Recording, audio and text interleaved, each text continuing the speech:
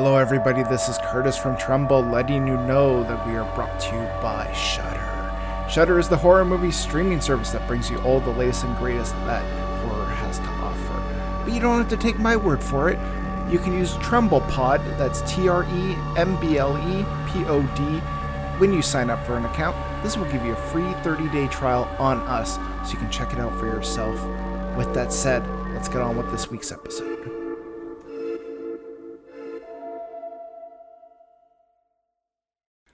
Hello, everybody. Welcome back to Trumbull, the horror movie podcast. I'm your host, Curtis. With me, as always, is Steve and Taylor. How are you two doing? Doing well. Yeah, pretty good. And we have a special guest this week. To talk about Day of the Dead, we actually brought on a qualified zombie expert, Dr. Arnold T. Blumberg. Arnold, how are you doing today? Doing okay. It's great to join you guys. Thanks for asking me. Yeah, it was one of those rare cases where I'm just going through Twitter and, you come across people's profile and you're like, oh, this person seems interesting. I came across yours and it was just like zombie expert. I'm like, oh, I got to pick this guy's brain. Like, we have to talk to him about a zombie movie, right? So glad you could join us. Why don't you tell us a bit about yourself and like your kind of background and what you do day to day? Well, not a lot of zombie stuff day to day, but the zombie expert thing kind of got applied to me. It was a whole sequence of events. I wrote one of the very first books that tried to do like a guide to zombie cinema. I wrote it with a friend, Andy Hirschberger, and it was called Zombie Mania. And it was one of the earliest books that really tried to like comprehensively cover everything. And then that was back around 2006, right? As like the wave of post 9/11. 28 Days Later, Dawn of the Dead remake, that whole modern resurgence was happening. So we were kind of riding that wave. And then I pitched one of my alma maters, University of Baltimore, on teaching a course in zombies in popular media as part of their media literacy program. And I started teaching that literally the fall of 2010 when The Walking Dead started running on AMC. Oh, wow. So it was great timing. So I was teaching that class one week, and the very next week I was in every paper in the world for like a week or two. And a lot of them, as you might expect, the usual kind of thing of, is this what our tax dollars are going to? Teaching zombies? And then I had to educate all of them. But that's and then it just kind of grew from there. And over the years, I've done a podcast called Doctor the Dead. I'm now doing a podcast with my wife called Ghouls in the House, where we've kind of expanded to any kind of horror, sometimes science fiction, and chatting about stuff. But the zombie thing is kind of stuck. And I also run a small press called ATB Publishing, where we do books on all kinds of pop culture, from Doctor Who to comics to zombies, all nonfiction. And probably a few other things, but yeah.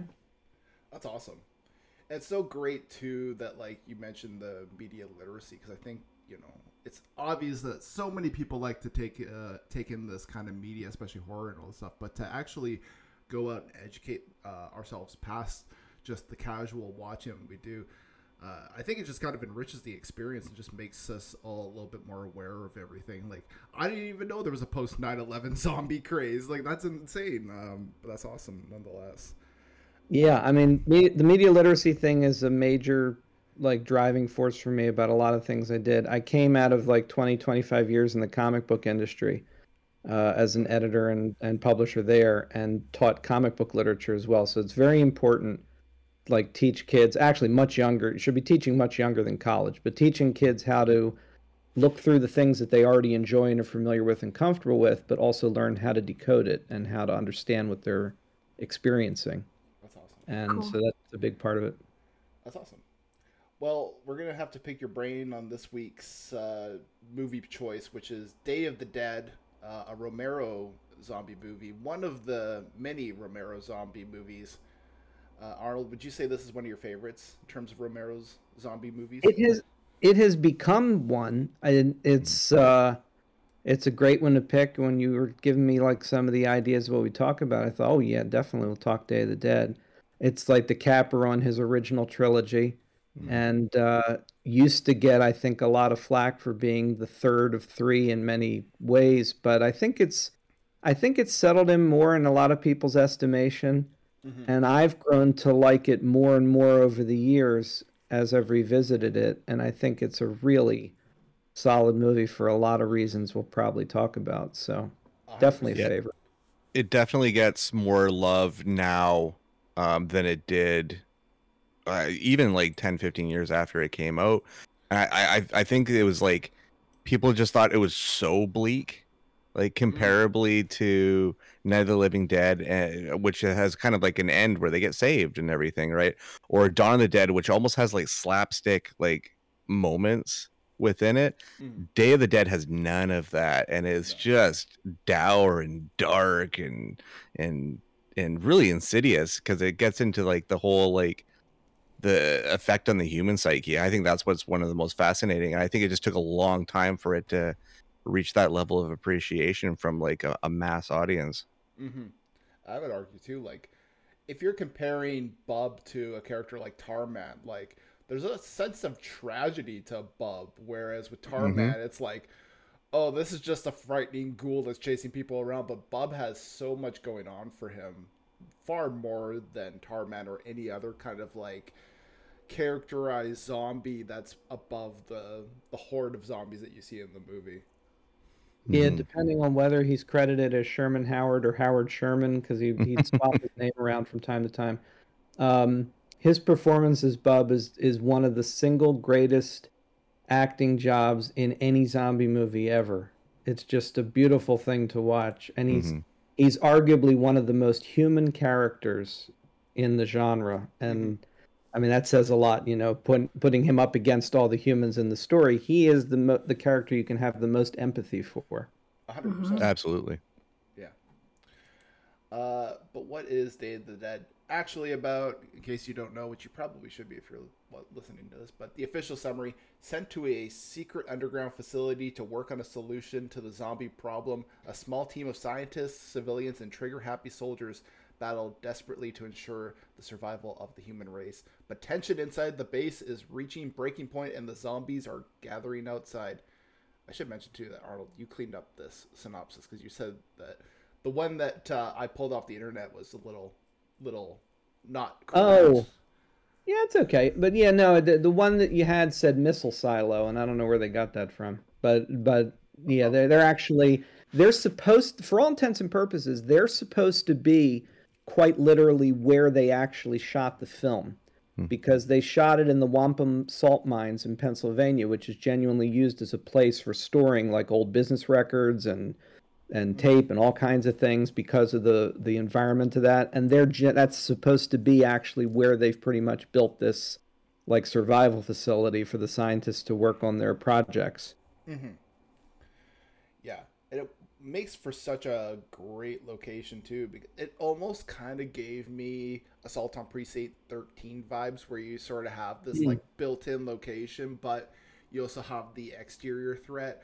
I always kind of like that in movies because it kind of just gives you this like really like just built-in tension without you having to really do much work in the way of plot to set it up like, oh, this is going to be frightening and full of tension. Like immediately you're like, okay, there's zombies outside. We got to try to protect what's inside. Simple. Like there's a very clear conflict and tension there.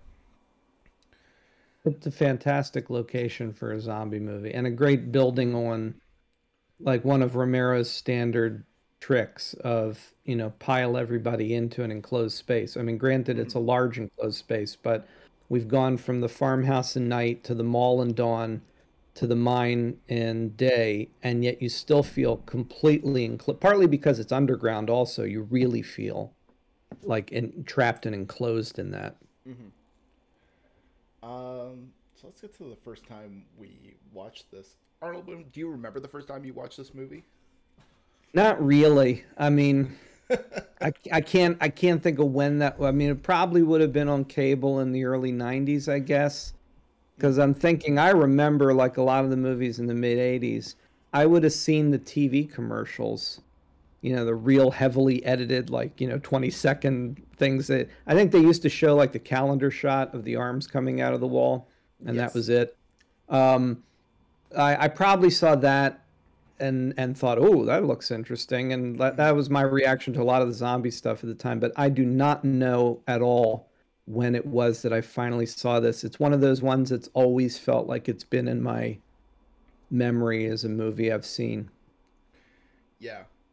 I definitely think there's something to be said for like watching movies on cable back in the day. Like that's where I ended up watching a lot of horror movies just because, you can maybe bypass the parents a little bit, or at least I could at that age, where you're like, yeah, I'm watching Doug or something on TV, and like, secretly I'm switching between Doug and Dave the Dead or some other movie like that. So Just got your finger on the channel change back button. Honestly, basically. that was a skill back when you were a kid in the 90s. Mhm. Like, you had to be able to switch back to convince your parents you were not watching something else. So, but yeah, I'm pretty sure that's how I saw Day of the Dead as well. It was during like some zombie marathon.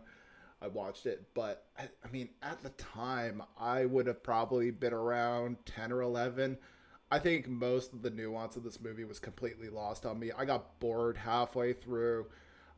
And the funny enough, I hadn't watched it between then and now, so this is my first rewatch. And I mean, now that I watched it again, I'm like, okay, I could totally see how an 11-year-old me would be bored by this movie, but it's so much better now watching it again as an adult. And I'm like, oh my gosh, this movie is actually really good, especially the gore effects. I think the gore effects have really held up well. So.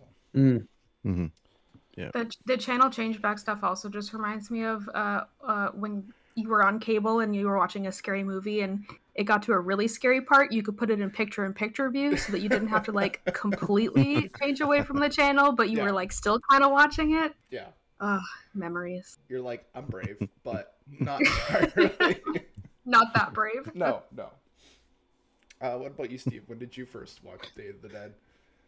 This was definitely through my first Dead run through, because my aunt had all these VHSs, so I definitely watched Night and Dawn, and I remember being like just in the first 10 minutes of Day, and I knew that this was just such a different beast. I mean, yeah, you go from the calendar on the wall and the arms shooting through to the zombies at the fence and it was just, I'd never seen anything like it before. Because I hadn't been exposed to Hellraiser or anything yet at this point. And yeah, it was like those effects. I was just like, what am I watching? Like, this is so different now.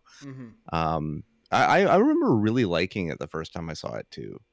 And I mean, it definitely goes down to Rhodes' death.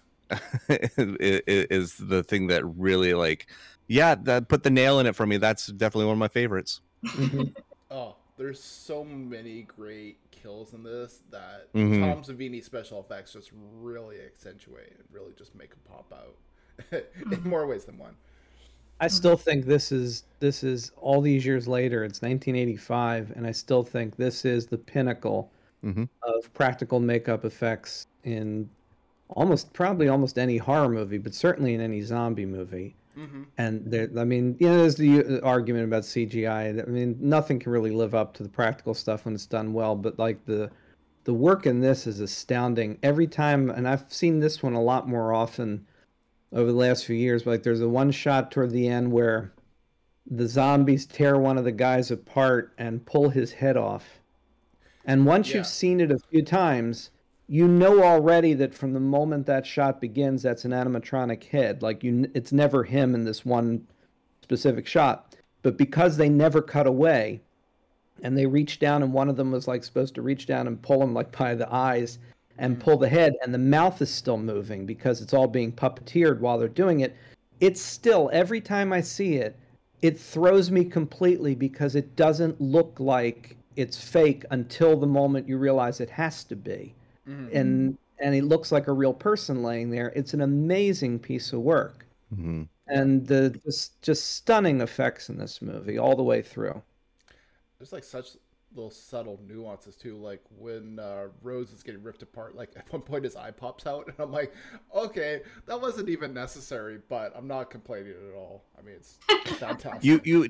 You would have to think that this movie is the catalyst for all the effects people to come to kind of like be the next generation after Savini. I mean, Nicotero was still like kind of starting out as well in this time, and it's like this is another like benchmark movie that kind of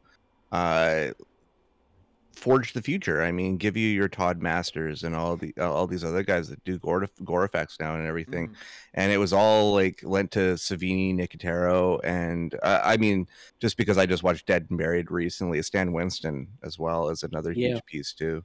Yeah, sure. Oh, Dead and Buried! I can't wait to talk about that movie. Oh, I'm such a nerd for that movie. I haven't seen that in years, but I keep saying we have to watch that because she hasn't seen it, and it's just one of the truly great overlooked, like EC Comics-esque kind of zombie movies. A really good one. Yeah. So. And you get to see Grandpa Joe turn full villain, and it's just like you know of him from Willy Wonka, but then to see him just be so utterly terrifying, you're like, what is going on? It's great for people who haven't watched the movie. Like, I know my girlfriend at the time watched it with me, and she's like, why is Grandpa Joe just being so menacing? I'm like, oh, that's just the fun of this movie. I also grew up with him as one of the leads on the 70s sitcom Chico and the Man. Oh, yeah. It was a highly inappropriate show by anybody's standards, but that was the thing. That and Willy Wonka, and it's like all of a sudden there he is, dead and buried. It's like, oof. Yeah. And giving like everything in like a final performance too. Like he was great. Like the last of his energy because he was just ravaged by cancer at that point. Taylor, what was the first time you watched this movie? I watched this movie for the podcast, so just in the last week. Wow. I feel like I had the same experience as maybe Kurt's first time watching it, unfortunately, but kind of like Arnold was talking about earlier, this is definitely a movie that grows on you. I don't think you can quite get everything about this movie just from one casual watch through it the first time. I think you have to really sit down and pay attention to the characters and kind of be invested in the world, and it's just really cool. It's cool to have this, especially as the third one in the series, and looking at what are people doing after the zombie apocalypse has already been established and it's already happened, and now we're trying to clean up or research and figure shit out and see how that affects different people and the military and things like that. There's just so many themes and things that happen in this movie that I think, it's kind of a bigger movie than you realize going into it. And if you just kind of sit down and casually take it in, I think you're gonna miss a lot of stuff. That was my first experience with this movie, and I feel like this is one that I'm gonna go back to, even because I ended up watching it twice. And I might even go back to it another time. And I think that's spot on. Yeah. And I could totally see too, like, there are movies like Return of the Living Dead, or even the other movie we're going to talk about later, Night of the Comet. They're a little bit more, I guess, traditionally entertaining. I don't want to say that as like a reflection on quality of this one, because I think this movie is still really good. But this movie definitely, as Steve mentioned, is like a lot more dour. And I think it takes a little bit of a repeat viewing, and maybe just like, once you kind of know things, like you're picking up on other things, and to fully kind of take away the best value out of this movie. I also think that besides like growing on you, I think it's worth noting that I'm not necessarily going to maybe give it a little bit of credit for being potentially ahead of its time, not maybe deliberately so, but I think it just kind of happened. But I feel like this movie benefits from looking back on it now, and that it's matured into something that has even more resonance today, because, for example, like some of the most potent stuff in this is all the clashes between the human characters, right? And Rhodes couldn't possibly be a more perfect textbook example of toxic masculinity if you wrote it deliberately. This guy is just every bit of that. He is so fragile and so desperately afraid of lack of control and power. And Laurie Cardeal's Sarah is a great character as like a woman who's trapped in this horrible situation. And they even like warn her at one point, it's like, you got to be careful around this guy. There's a lot going on here that feels a lot more direct and clear in 2022 than it did in 1985. Yeah. There's something way more pointed about Romero's approach to this story. It takes away the filter of being kind of satirical or anything like that, like Dawn had going for it, Hmm. and it wears everything really out on its sleeves, especially sociopolitically and everything. Mm. And I mean, you have essentially what is supposed to be the protectors in the old world, this military, which is supposed to be they're supposed to be keep you safe, but they're like essentially the villains of this whole thing. And I mean, it turns everything on its head, and I think that's a lot of what people didn't get in the mid 80s. Hmm. They didn't get what the movie was trying to say, and rather just looked at it as just kind of a schlock gore fest. And it really, that's just like an element that's part of the puzzle. It's not Yeah. its whole thing by any means. Hmm. Well, you think about the fact that in the mid 80s, and of course at that point for me, I'm at that point, what am I, like mid 80s, I'm like 13, 14, something around there. And all the movies we were getting was like one of my favorites for the time is Arnold Schwarzenegger in Commando, and Stallone's doing Rambo movies, and occasionally there was some nuance to it. Usually the nuance was, oh, they desperately want to be out and have a normal life, but it's not anti-military. It's just that they want peace, like internal peace, and they're always coming back for one more mission, but they're very much the heroes. And then all of a sudden at the same time this movie comes out and everybody in drab olive green is a monster. And Yeah. it must have been quite a shock to a lot of people to think, wait a minute, aren't these supposed to be the heroes? It's like, no, they're the worst. So, it's odd timing for it too, to be Yeah. one of the movies that tries to say that. Yeah. All right. We do have a couple emails about this movie for the listeners. Jordan says, it seems like people either love this movie or feverishly hate it. Why do you think the film is so divisive? I think we kind of touched on that a little bit already, but yeah. I've never experienced the feverish hate on it. Me neither. Yeah. That seems a little bit extreme to me. Yeah, maybe ambivalence to it, but not like Mhm. I hate that movie. I have never heard I hate that movie. From a usually just horror hear that fan. people think it's the most, like, they consider it disappointing after Night and Dawn. I don't agree with that, but I mean, that's Yeah. usually what I would hear.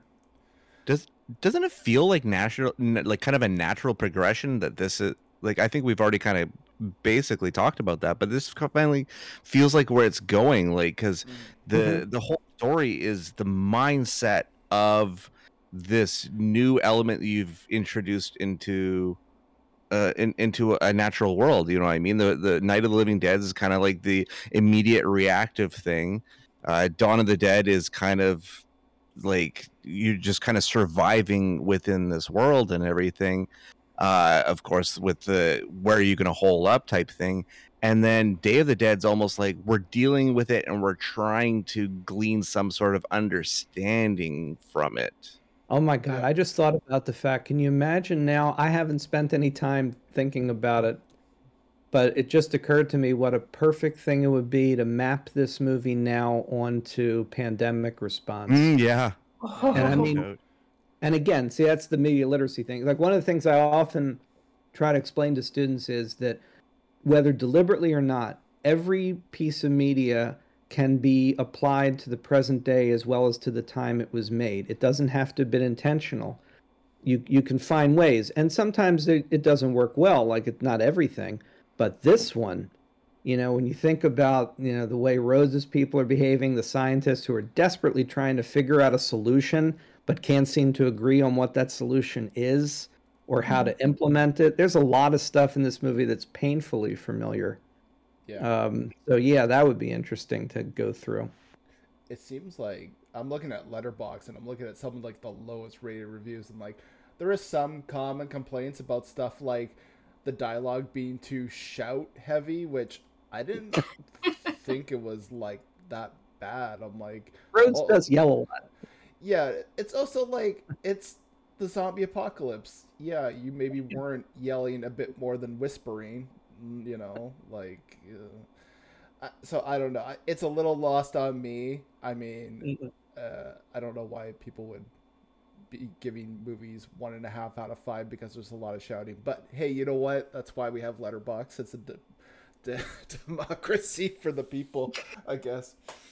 I did see some lowers because I looked through some reviews earlier too, and I did see some reviews specifically talking about how people disliked how this movie was more human to human conflict and less human to zombie conflict. Like there was still obviously a lot of zombie fighting, but it wasn't like the backbone of the movie. The backbone of this movie is human to human interactions and how people deal with that, and you know how different types of people think different ways and things like that, and less so about, you know, just pure zombie carnage, which maybe some people were expecting from this movie more so. So yeah. And they hold off on a lot of that until like the big finale, and then they give you like they just let it all out right at the end there. Which is funny because like there's so many movies. Like I know when we watched 28 Days Later, that one, like, yeah, there's zombies, but there's a lot of human interaction in that, particularly with the subplot of them coming across the group there. So I'm like, if you thought that was bad, I mean, there's a lot of other zombie movies where there's a lot more of a human element.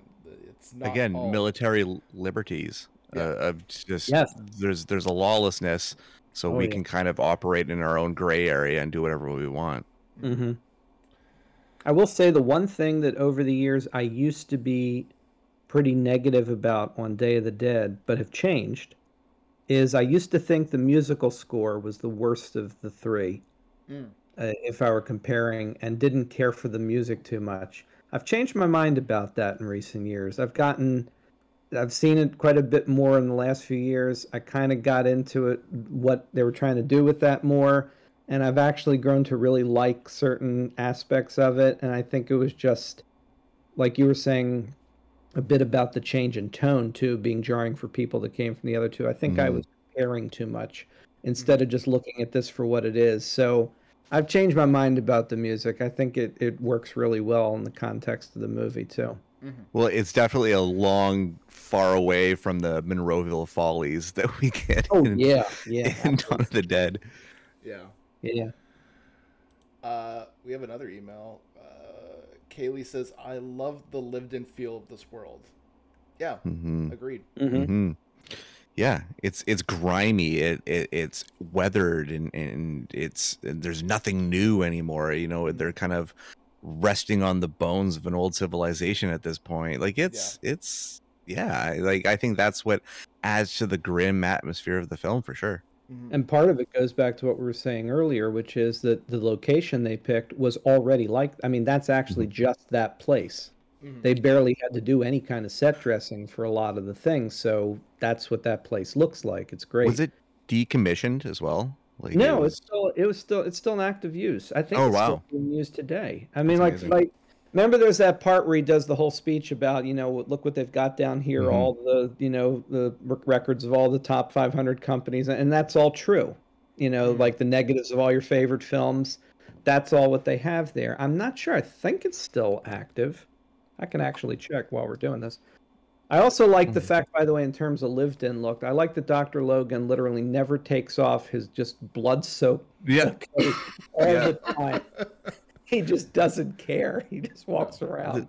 There's no reason to get clean anymore. There's no reason to even stop working. Like there's no off time for him whatsoever. No. Yeah. It's just that's life. Life is 24/7 working in my lab until I pass out.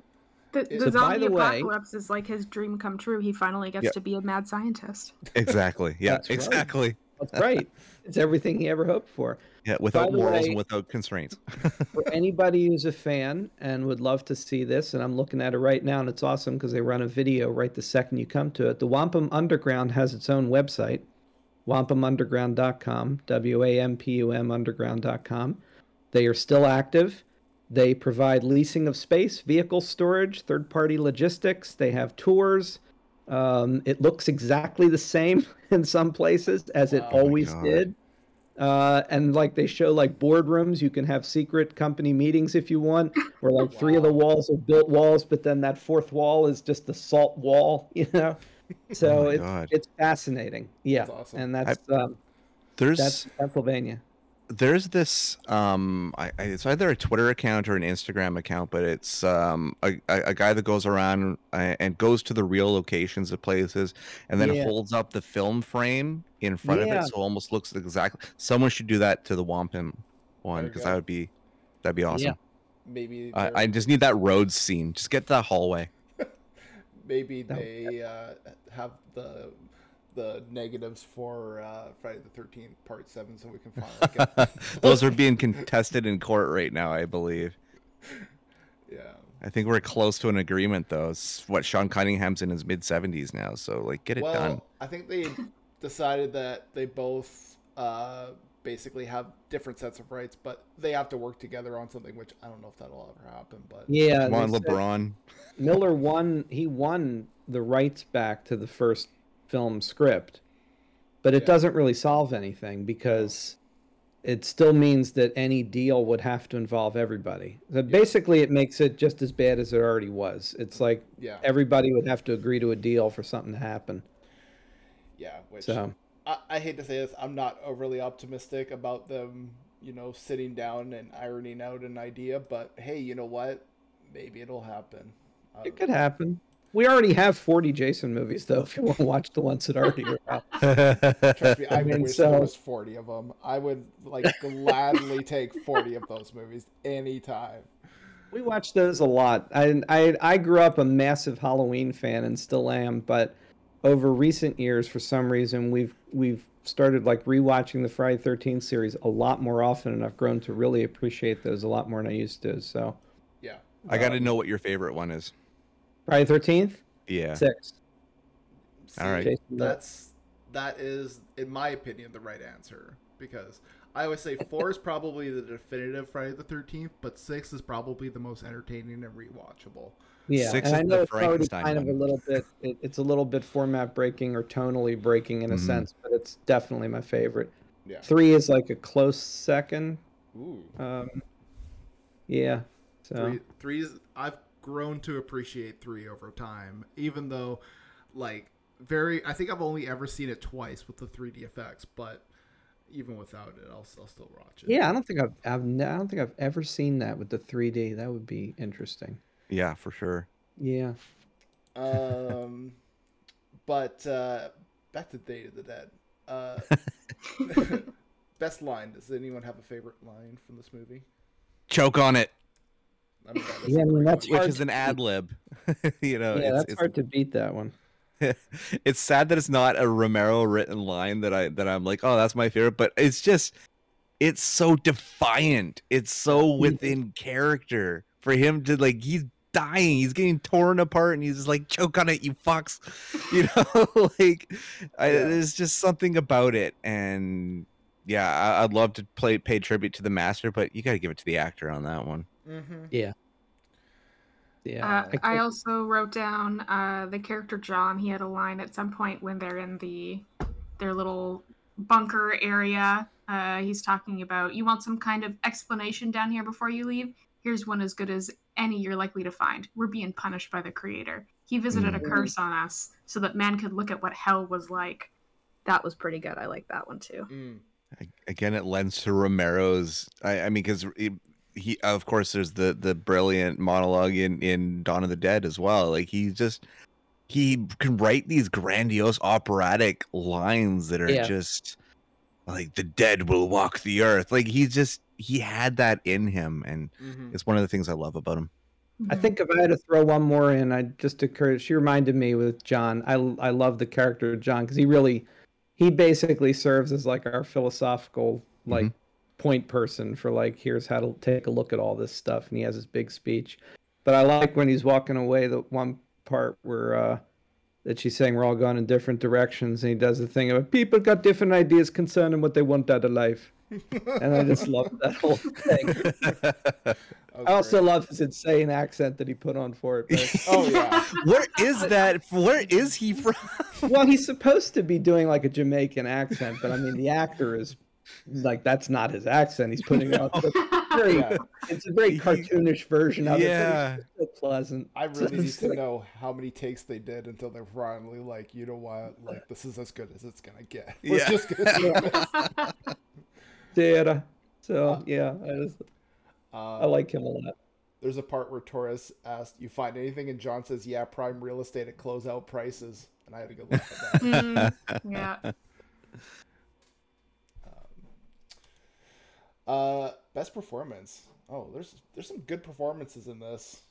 A I lot of really like Laurie Carville, but I mean Bub. Yeah. Yeah. It's just I don't know, like any time that you have to emote through being something that isn't supposed to be emotive, like that's yes. powerful stuff. Mm-hmm. I think Yeah. his best moment is the part where he finds Logan dead. Mm-hmm. And it's just I never get tired of watching his face. He goes through such an amazing. It's like watching a puppy. I mean, really, that's part of it. I think he's talked about that. I mean, it's very much like a pet. You know, the way he's Mhm. his relationship, and then the way his face goes from "I'm so happy to see you. You're the one I'm looking for," to "Wait a minute, why aren't you? Oh my God!" And he does all that in like 30 seconds, and it's incredible. Yeah. You And- just Yeah. want to give him a hug. Yeah, you care so much about this in a person, and I think it would be like the triumvirate here for great performances are him and Joe Pilato as Rhodes. 'cause Yes. thankless task. You know, you talk about great villains, but very often you don't think about the fact that the person has to play a terrible person. Yeah. He's great, and Richard Liberty as Logan is just amazing, like nuanced mad scientist in this. Mm-hmm. Mhm. I went with Joseph Pilato, and I just got to take a little bit of umbrance. Letterbox list his most popular movies, and they have Pulp Fiction in front of this, and I'm like, I'm sorry, but no, No. I disagree. like I actually forgot he was in Pulp Fiction. 100% because he's like in it for like a second. It's Yeah. not- I'm like, okay, sure, Pulp Fiction's a more popular movie, but popular Mhm. for Joseph Pilato's performance? No, not anymore. That's when an algorithm fails you, because they're Yeah. just doing that because that's the movie that's popular, not Yeah. yeah.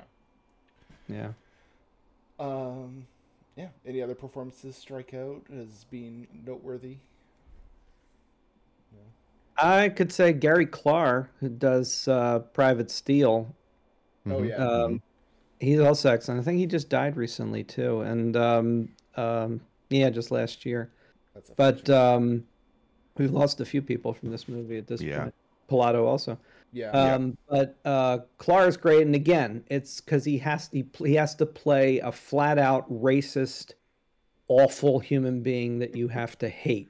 Yeah. Yeah. And Mhm. apparently, he was a great guy to work with. So it's Mm. like it's a tough Well, job. And even Steele gets one scene where he is a little more human when he has to. I think he has to kill one of his friends or something like that, and he Mm. goes through some emotions, and it almost makes Mhm. you go, "Oh, he's not a terrible. Maybe this will change him," and then he kind of still is an asshole. Yeah. But yeah, so there's a little more nuance to that character, even though he is mainly just a racist asshole. Mhm. Yeah. Well, the thing that's really great about like kind of focusing on the actors and the best performances of this is that Romero loved actors.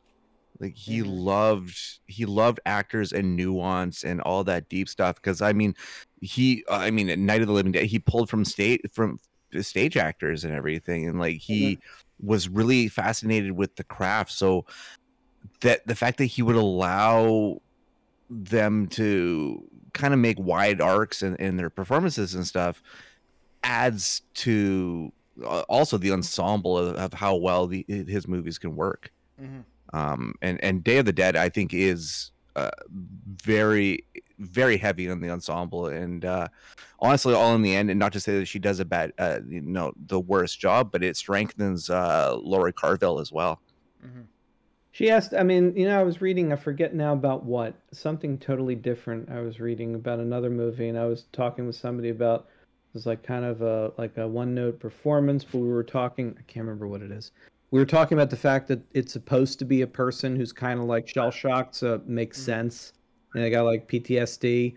Yeah. It's a tough line for an actor because the point is you don't want it to be boring for the audience, but also a person does shut down sometimes. So I feel like a lot of Laurie Cardill's performance, even in the midst of being physically and emotionally threatened and she's embattled, she's kind of often monotone, but I think there's a point to that. Like she is so completely broken down at this point. She's just barely holding it together.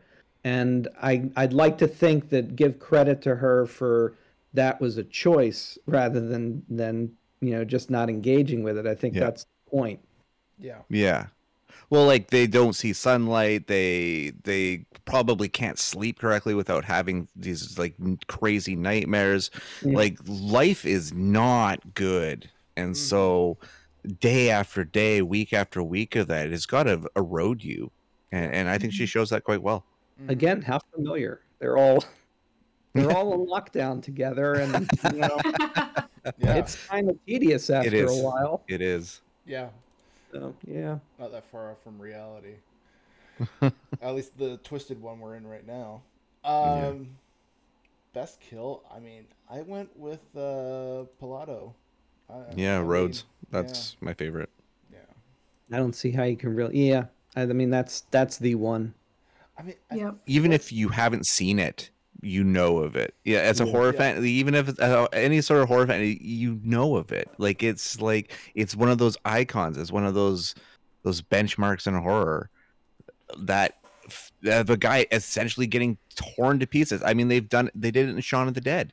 They mimicked it. That scene has been adapted so many times. I just saw Anna the Apocalypse recently. We did that. Ah, yes. And they also did a version of it. It's like everybody's got to do the Rhodes death if you're doing. Yeah. I don't want to presume or not presume, but does everybody know the behind the scenes little tidbit about that?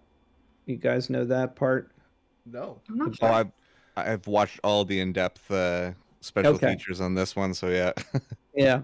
I mean, a lot of that performance just comes from being in a room full of actual like guts and stuff. So yeah. Yeah. But yeah, it's amazing. And the horrid stench of it, and like,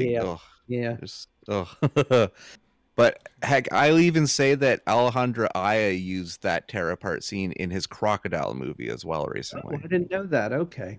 Yeah, Crawl. There's a scene that's almost, very close to it. And the thing is, too, even in this movie, there was a few scenes where people were being eaten and ripped apart. So the fact that there's a few like this, but you still get that one that just really just pops out and stands out. Like, it almost gets to the point where you see Rhodes getting ripped apart. You're like, oh, okay, I've seen this before. And then you're like, no, actually, they just throw in just a little bit extra on Rhodes' death, which I think just kind of like shot it above the rest for me.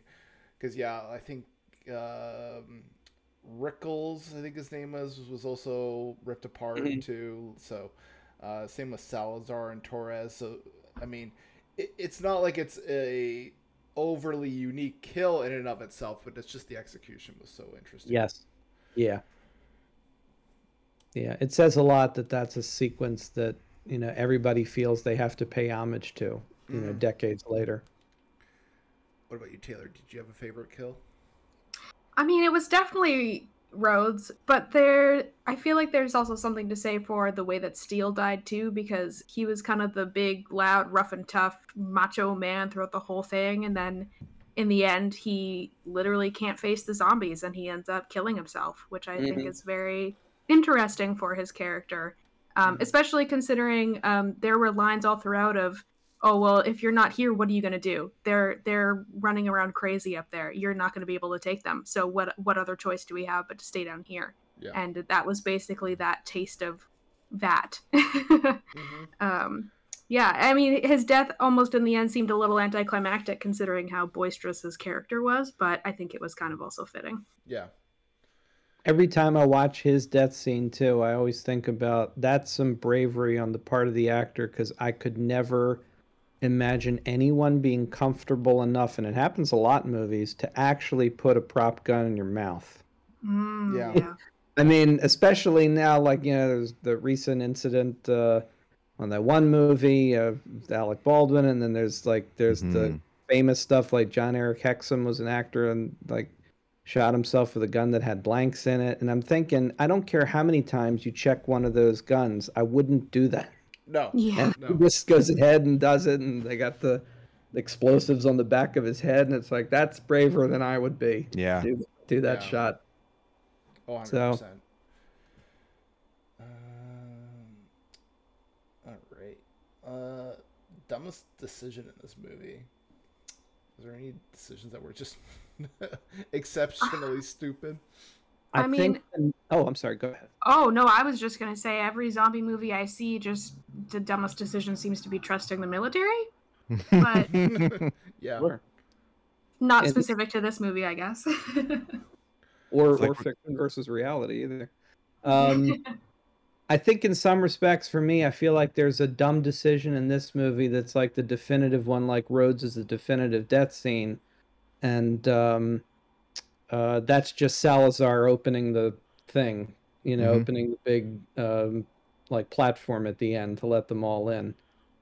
It's just like it's the Yeah. definitive example of you always have the weak link in your group that's going to cause the third act crisis in Yeah. any of these movies. And his is like I still love, that's one of my favorite shots in the movie Mhm. is the shot of all the zombie extras all coming down on that thing, and the first one trips off of it, and there's just a great shot. But that's just the epitome of stupid. And Yeah. Yeah.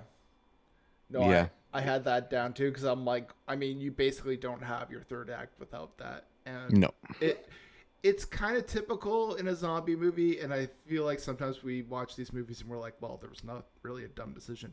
But even in zombie movies, there's usually at least one decision where it's just like, okay, you've literally doomed everybody. That was it. Where I was just like, Yeah. you've screwed everyone over. Yeah, I would go with that one. Salazar on the platform. It was like that was like the intention of the character the entire time Yeah. was to make that really shitty decision that sets up the third act. Mm. Cool. Well, I think it's time to rate this movie. What's everyone thinking for a score? I'll go first. This is a 9 out of 10 for me. I really, really, really dig this movie. I did from the first time I saw it, and I knew I was a little too young at the time to get everything it was saying, but I knew that it was saying a lot. And I think that I think that Romero is most connected to this one. I know a lot of people love to connect him more to Dawn of the Dead and everything, but I think this is such a huge part of his oeuvre, and yeah, I love this movie. Nice. Yeah. Arl, what are you thinking for a score? I usually don't do scores. It's always hard for me to think in terms of numbers, but I think if I had to do it, I guess I would put this maybe at like 7 or 8 out of 10. Okay. And I think that's partly just influenced by I'm also thinking of if our rating this in comparison with the other two in the first trilogy, naturally I'd be putting those higher. Mm-hmm. So this would probably be like 7 or 8. But I mean, I still basically agree qualitatively. I still think it's a fantastic piece of work, and I enjoy it. And like I said, I enjoy it much more now than I used to even. Mhm. So I guess, yeah, that sounds about right. Yeah.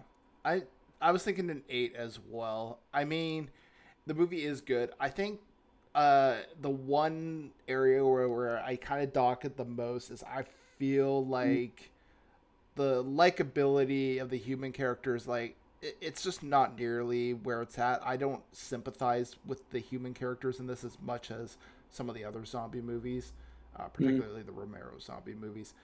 That being said, I think Bub is where your sympathies are supposed to lie, but I feel like I could have just used a little bit more sympathy with the human characters, just slightly more so, to make me kind of root for them. As much as I enjoyed Bub and rooting for him, I was like, I kind of just wanted somebody on the human side of things for me to root for a little bit more. So, Yeah, that's why I was thinking like a 7 or an 8 too. Mostly just because it felt like Obviously, there are some bigger themes and stories going on overall in this movie, but the individual characters didn't necessarily get their own stories completely fleshed out. It felt like, or there wasn't a lot of depth to the main character stories, other than just we're in a tough situation and we need to try and get out of it. I don't know. It just felt like there could have been something a little more to like pull us into, maybe pull us into the characters, or at least the couple of main ones that we are following throughout the whole movie. But I did, I liked the Bubs. I liked Rhodes. There was a lot of great gore and effects in this movie. It's just a good zombie movie, and I think I honestly really like the fact that this comes third in the series, and that we've kind of followed a trajectory of the zombie apocalypse happens, and now we're looking at kind of the after effects that, way further into the actual apocalypse. I just kind of like the way that they've set up this world and everything, and that adds a little bit to my score. So I think I'm gonna go with an 8, like Kurt. Awesome. So we're gonna do Land of the Dead now, right? We kind of have to now, because we've done Night. We did. We have to see the zombies evolve. This is we have to see Big Daddy. I mean, if the we next really next Romero focus, Big Daddy, Big with Bubs. the machine gun. I mean, if we want to really torture ourselves, we can watch the sci-fi Day of the Dead series. Which No, thank you. Don't do that to yourself. No, thank you. There's even also a remake that Steve Miner made, I think in 2006. That's just because Ving Rhames is in it. It's just, oh god, it's so bad. Yeah. And also, there's a new production that's coming along now that has brought back Laurie Cardille and Terry Alexander and Jarlath Conroy, Sarah, John, and Bill. I don't think they're playing the same characters theoretically, because I think they're trying to skirt some things, but the three of them are in a new zombie movie coming along. So, like a Day of the Dead semi-sequel kind of something or other. But they definitely recruited all of them at one convention together. Yes. We walked up to them after a panel. It's like, hey guys, would you like $10 and a sandwich, and we'll shoot you for a day. $10 and a sandwich. We don't have craft services, but we do have this. Right. We do have this sandwich. You bring the bread, we'll bring the bologna. One of the grips brought it. Awesome. Well, Arnold, people can find you on Twitter. Your Twitter handle is it's one of the better Twitter handles I've ever seen. It's at Doctor of the Dead, which is just awesome. That's me. And then, like you said, you have ATB Publishing, where you have your book on the 100 Years of Zombie Cinema, Journey of the Living Dead, among many others. So definitely would recommend people check that out. I might have to nab a couple books just because, as a big fan of zombie cinema, I definitely need to get a little bit more educated on that kind of stuff. So I definitely would recommend our listeners check out your publishing there. Thank you. Steve, where can people find you on the internet? Yeah, I am at the Steeple Dead on both Twitter and Instagram, and I'm also that on Letterboxd, where you know how you were talking about how you got kind of review bombed for, I forget what review you were saying on Letterboxd. It constantly picks up reviews, likes.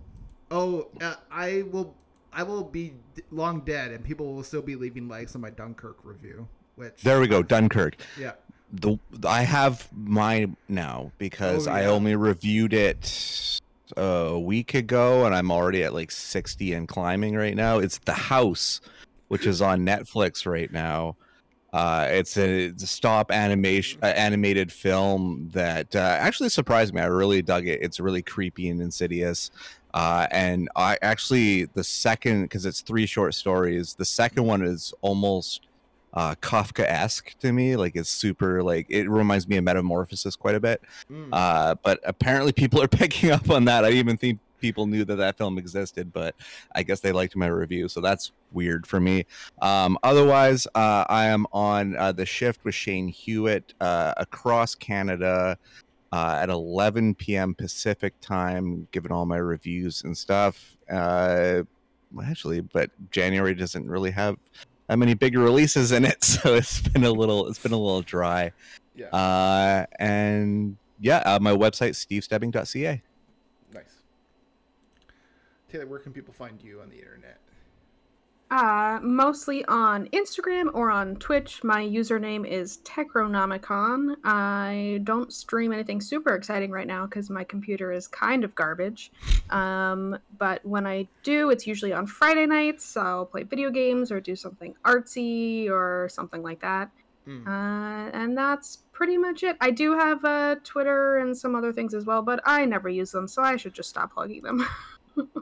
Yeah, I mean, like, sometimes I just feel like Twitter is either a place of pure hatred and vitriol, or it's like I log in and like I'll see something cool and I'll be like, oh, that's exciting. But most of the time, it's like, how dare you give this movie such a bad score? Like, I gave Licorice Pizza an 8 out of 10, and people were rioting and saying how dare I give the latest Paul Thomas Anderson masterpiece an 8 out of 10. And I'm like, well, that's just the way it goes.